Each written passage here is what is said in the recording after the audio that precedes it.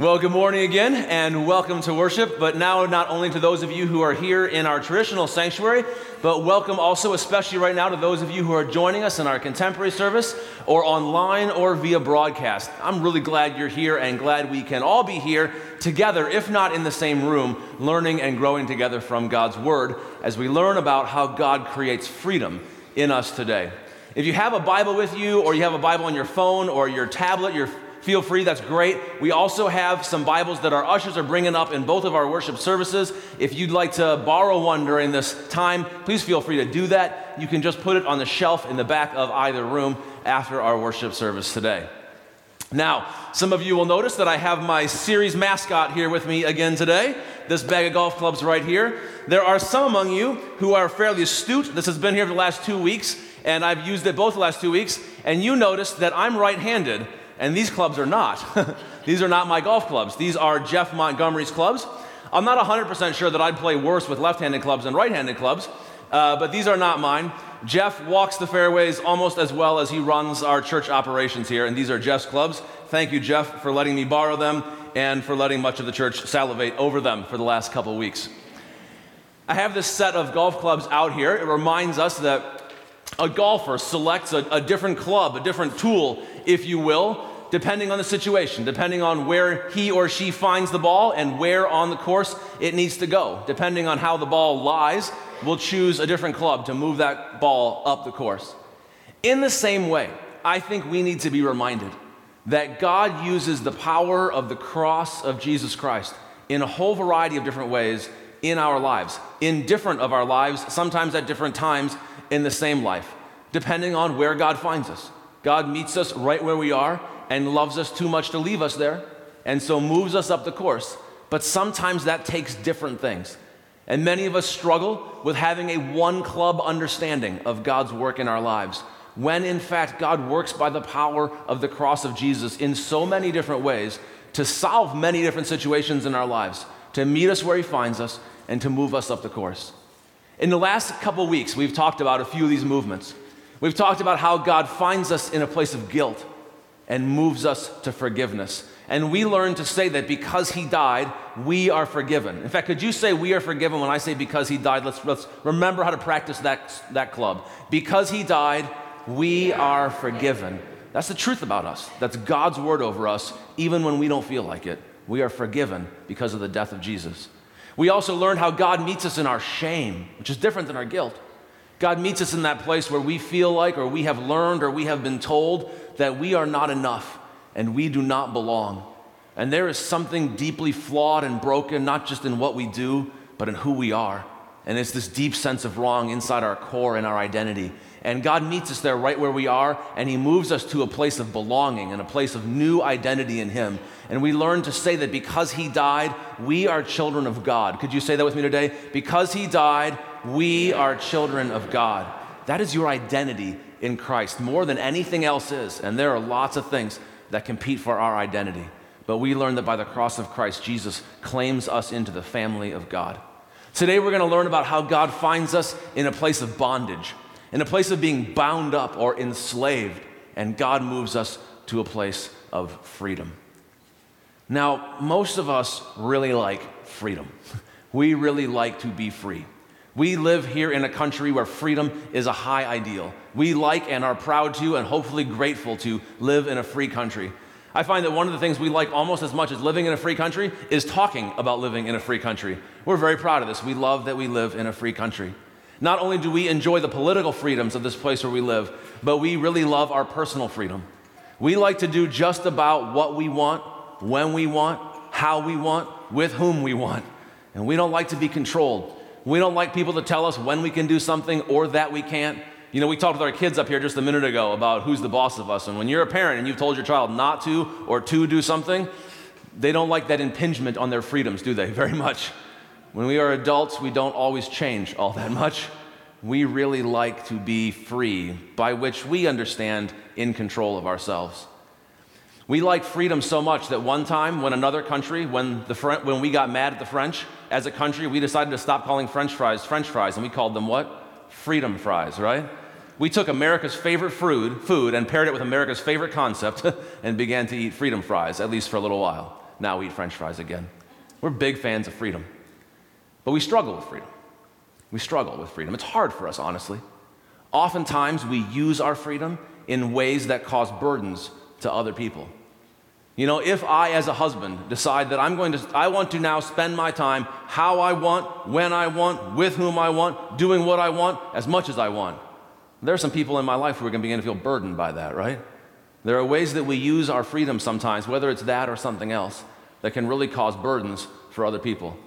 Those of you who know that my wife is in the choir will not be surprised to know I hear whispering behind me right now. Sometimes we exercise our freedom in ways that causes a burden or slavery in our own life. In our culture, thanks to the miracle of credit, we can usually buy just about what we want when we want not usually the price we want, but what we want when we want, whether we have the money for it or not. But when we do, don't we often wind up in a kind of bondage later? We wind up in a debt prison. Historically, sometimes people would be thrown into prison, into debtors' prisons, if they owed money to somebody powerful that they couldn't repay. Nowadays, we don't have debtors' prisons anymore. We just imprison ourselves in debt. And we wind up really bound up. Sometimes we exercise our freedom in all kinds of different ways, in ways that really create slavery for ourselves. And really, the truth, I think, is that not a lot of us really feel all that free all the time. It's not all that often that we wake up with a light heart and a bounce in our step and a feeling of freedom, that I'm free from the expectations of other people, because oftentimes we are not.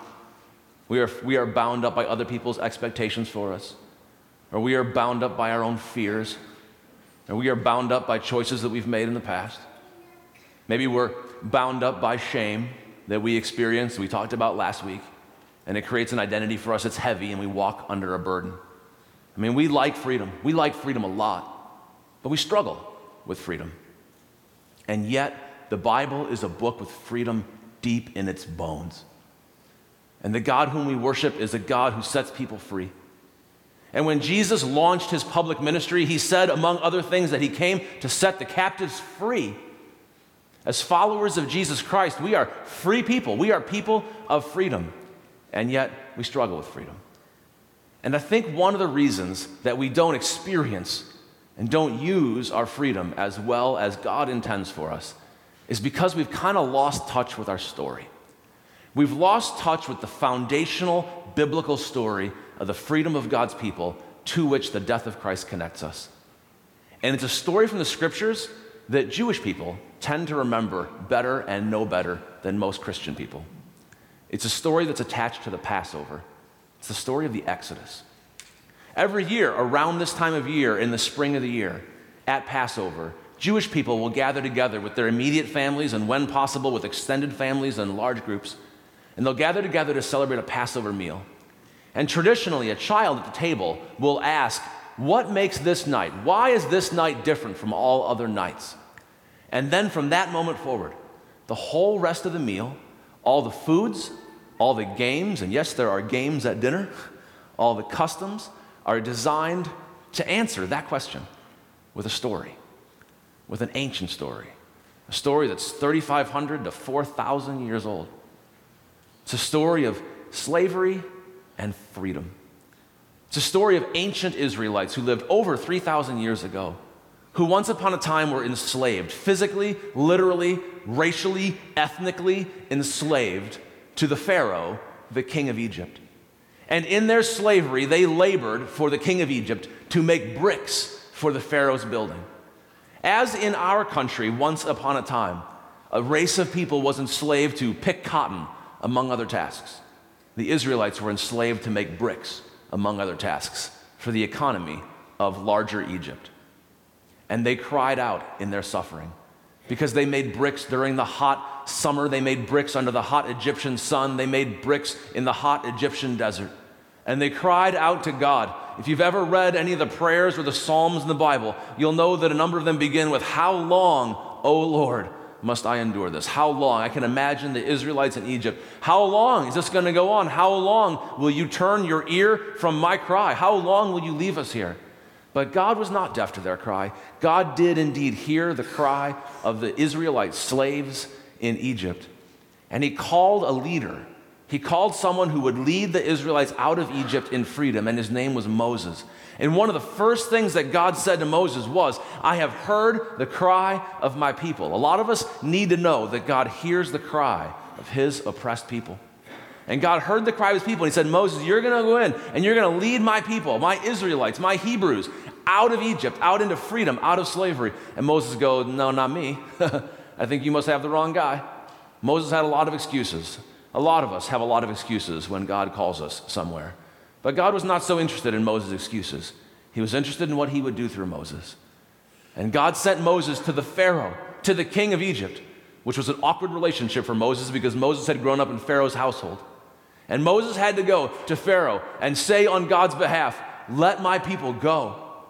Now you got to know that when Moses came to Pharaoh and demanded the freedom of the Israelites, I think a lot of us get mixed up on the conflict that was happening there. We think that God sent a word through a prophet, through a spokesman like Moses, to another human being who happened to be ruling over a country. And at one level, that's true. But that's not what the Pharaoh thought was going on. That's not what the king of Egypt thought. The king of Egypt understood himself to be, as all Egyptians understood him to be, also God. He was God as a man sitting on the throne ruling over Egypt. He was a pretty powerful God in his own eyes. And so now he hears this Moses guy saying that the desert God of this enslaved Israelite people wants me to let the people who build bricks for my building go? No, I don't think so. I think I like my slaves. I think I like my buildings. Why don't you tell your little desert God to go back out where he came from, and I'm going to stay just how I am? And God sent a series of plagues, a series of horrible plagues on Egypt. It was a contest between the living God and a false God who sat on the throne of Egypt. And God sent a series of plagues on Egypt until finally the false god king of Egypt said, uncle, until he relented and finally said, get out, leave my country. I don't want anything more to do with you. Your bricks are not worth it. And the Israelites were led by Moses out of slavery in Egypt, out into freedom. God led them out of Egypt. He led them across the waters of the sea. He led them across the wilderness, through the wilderness, out to the promised land. In the wilderness, God gave them commandments, most famously 10 commandments, but a bunch more also, to guide their freedom. And he led them by his Spirit. God led them step by step through the desert. The Bible says God's presence was with them in a pillar of cloud by day and a pillar of fire by night. And when he moved forward, the Israelites walked forward. And when the pillar of cloud or fire stayed still, they stayed still. And sometimes they went around in circles. And sometimes it was one step forward and 5 steps back. But they kept in step with the Spirit of God as God led them through the wilderness toward the promised land. But on the night before they left, on the very last night, they celebrated a meal together. And it was the very, very first Passover. And then every year after that, the Jewish people have been commanded to keep the Passover, to celebrate that meal again using many of the same foods, and to tell the story of God's salvation, to tell the story of God's liberation, to tell the story of God setting them free from the house of bondage, from the house of slavery in Egypt.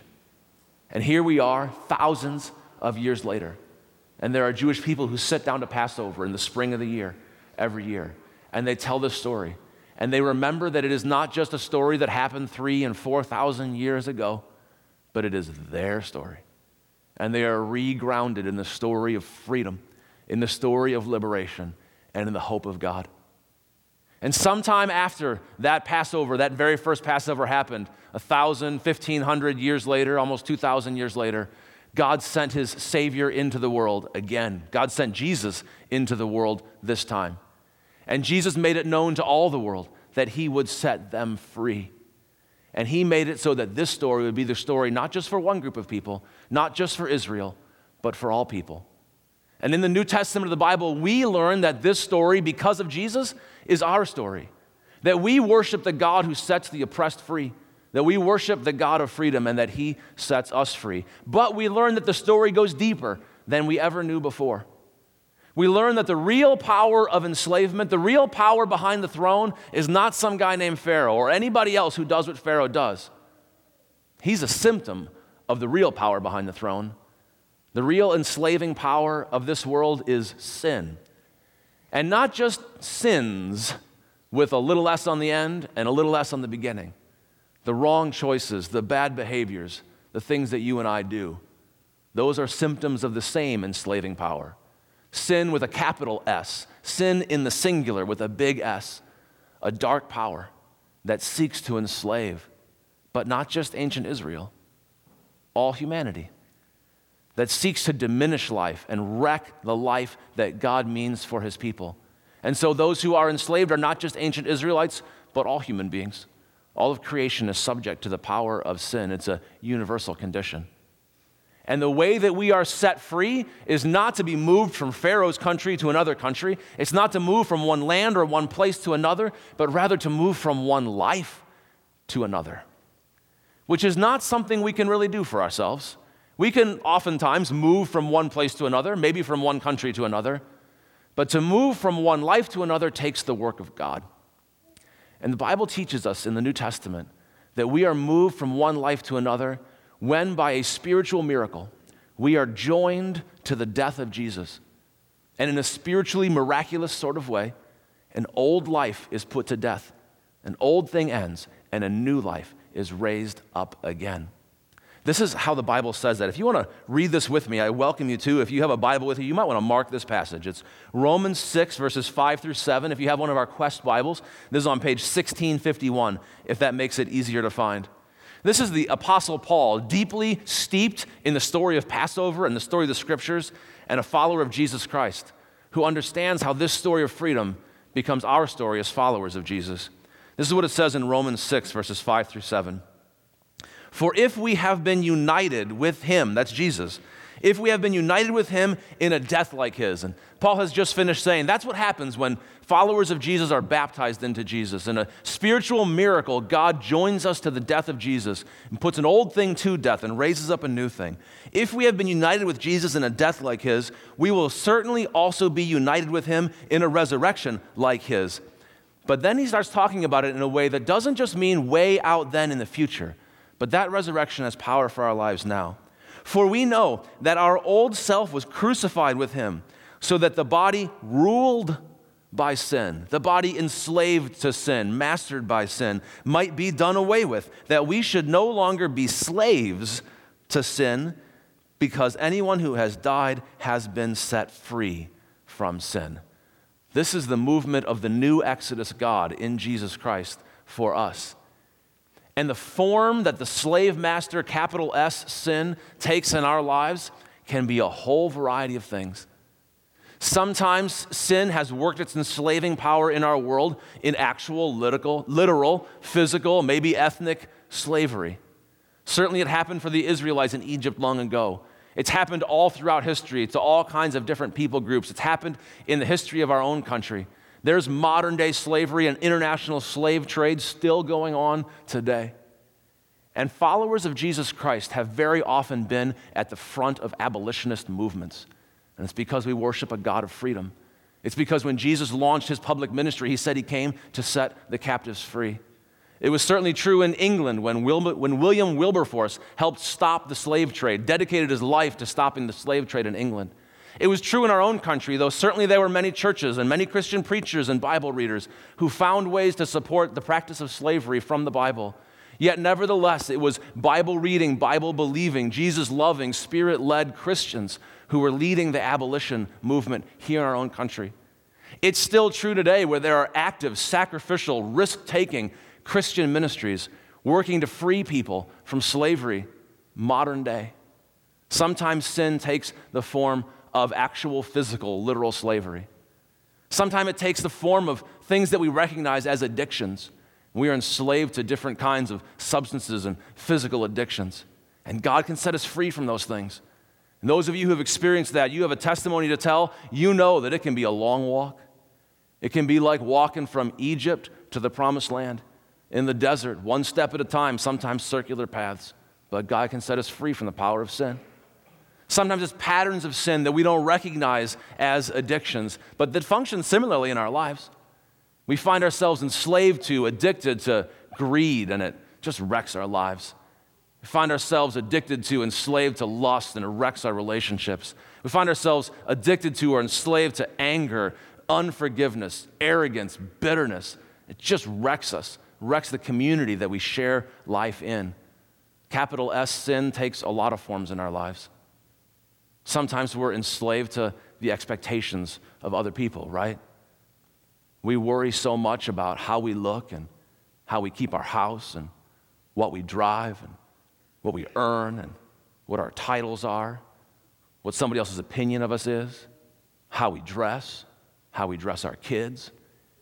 And these things ascend to the level of identity for us, and we think that we become those things, and they enslave us. That's the kind of shame and wrong-headed identity we talked about last week. But God came in Jesus Christ to set us free from these things. This might have been our old life. It might have been our past, but it is certainly not our future, and it does not have to be our present.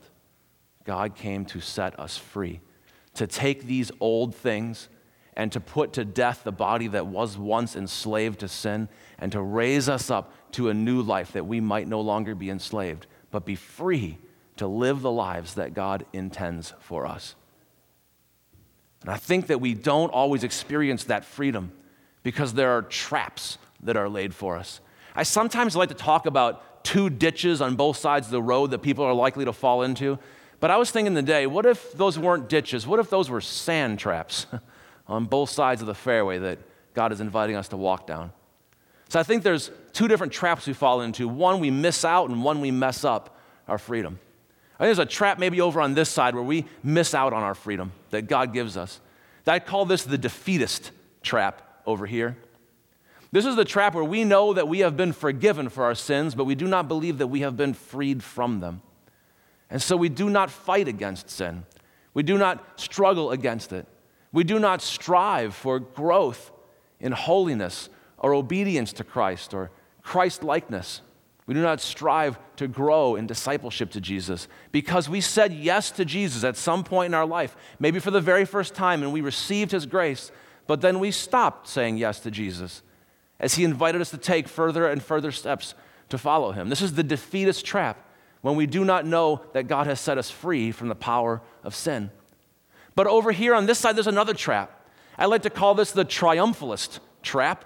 If over here we miss out on freedom, over here we mess up our freedom. This is the one where we think, oh, sin's not all that serious anymore. I can just take one big leaping bound over here from where God found me, and I'll land up on the green on the promised land. We don't think that sin is very strong. We don't take it very seriously. We think that we're all done with that now.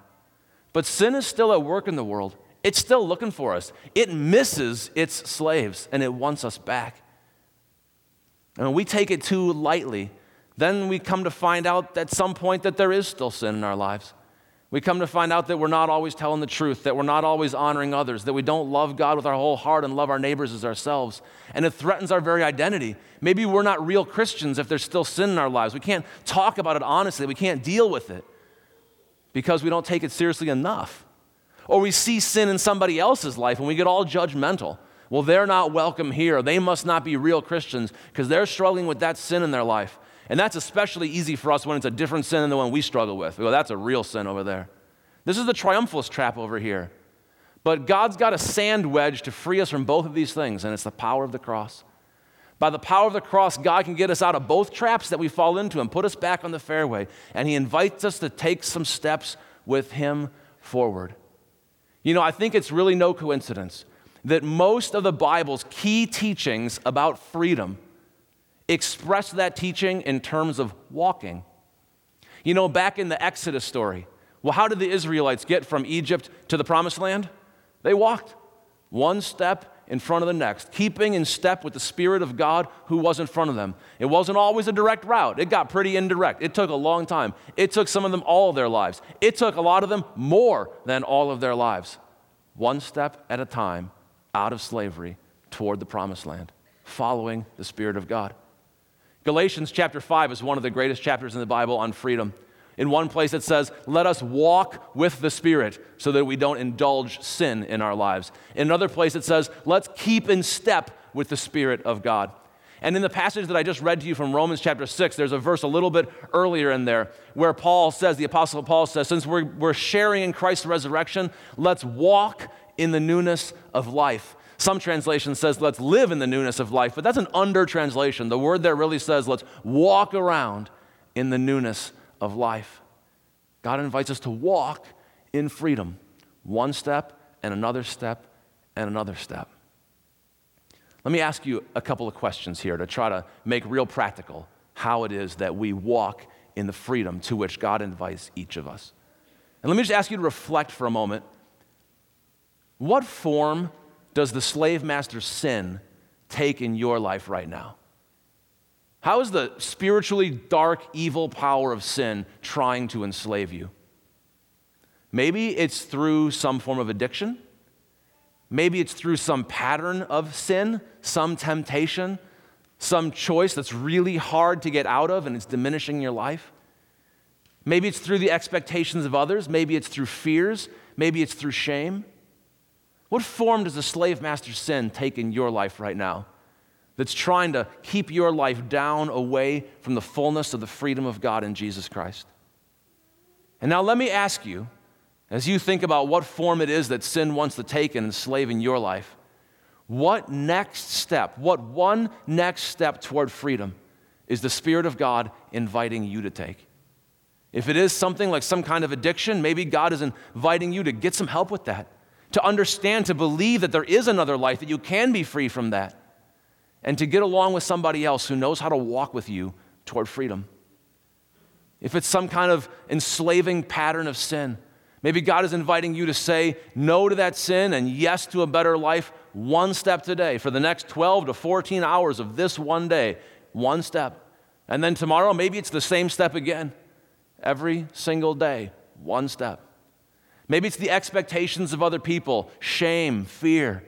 What's the step that God's inviting you to take into His freedom today? And then finally, let me just ask you, is God perhaps placing the slavery of another person on your heart today? Christians have always been freedom people. They have been at the front of abolition movements of all kinds throughout history. And there are ministries, Christian ministries today, addressing physical, literal slavery. Maybe God's put that on your heart to be involved with that, to support that, to pray for that. Or maybe it's something much more immediate in your life. A friend who is bound up in something, enslaved by something, and you can't pick them up and carry them and walk their walk for them. But maybe you can come alongside and kind of get their arm over your shoulder. Or maybe they'll come alongside you and you can get your arms over each other's shoulders and kind of bear each other's weight up a little bit as we take steps together in freedom, one step at a time, one step at a time. We've learned to practice swinging some of these clubs in past weeks. Because Jesus died, we are forgiven, and because He died, we are children of God. I'd like to invite you to practice saying this with me today. When I say because He died, you say, I am free. Because He died, I am free. That's right, that's our identity. God has set us free from the dark power of sin that wants to enslave us as individuals and enslave us as people. But rather instead, because He died, say it with me now, I am free. Maybe it's the power of addiction in your life. Maybe it's the power of a pattern of sin, something that's dragging you down and wants you not to have the life that God means for you. Let's say this to the power of sin. Because He died, I am free. And it's not just us as individuals, but it's us as a people. We walk together in freedom. Maybe it's the expectations of other people. Maybe it's fear. Maybe it's shame. But God has set us together, put us together, and set us free to walk in His freedom. So let's say it as a we form this time. Because He died, we are free. I want to invite you, please, to practice swinging that club this week. I think one of the reasons we're so enslaved to sin is because we don't even know that we're enslaved to sin. We don't think that there's a different thing besides this. So we got to be reminded of this when we say that it's because He died that we are free. So if you did this weird thing for the last few weeks and you went to your car and you said it in your car, do it again today. I double dog dare you. Do it this week when you get up in the mornings, when you go to work. If it feels too weird, you can do it real quiet. If you're in your neighborhood, if you're at your house, wherever you are. But let's say we together right now. Because He died, we are free. That is the truth. And we need to remember that our God is the God who sets us free for life with Him. And that is where freedom is found. Let's pray together. Heavenly Father, we love You. We give You thanks that You are the God who rescues Your people from slavery. physical slavery. You care, God. You hear the cry of your people and you create freedom. From all the things that bind us up, all the forms the power of sin takes in our lives, you come to set us free. And God, I pray that you would do your work in us. We can't end our own life spiritually and raise ourselves up to newness of life, but you can do it. God, I pray that you would put the old self to death and that you would raise us up with Christ to walk around in the newness of life. And God, I pray by your Spirit that you would strengthen our step, that you would set us free, and that you would give us the strength to struggle against sin, to strive for holiness, to grow in the image of your Son, our Lord Jesus. God, strengthen us to follow, set us free. In Jesus' name we pray. Amen.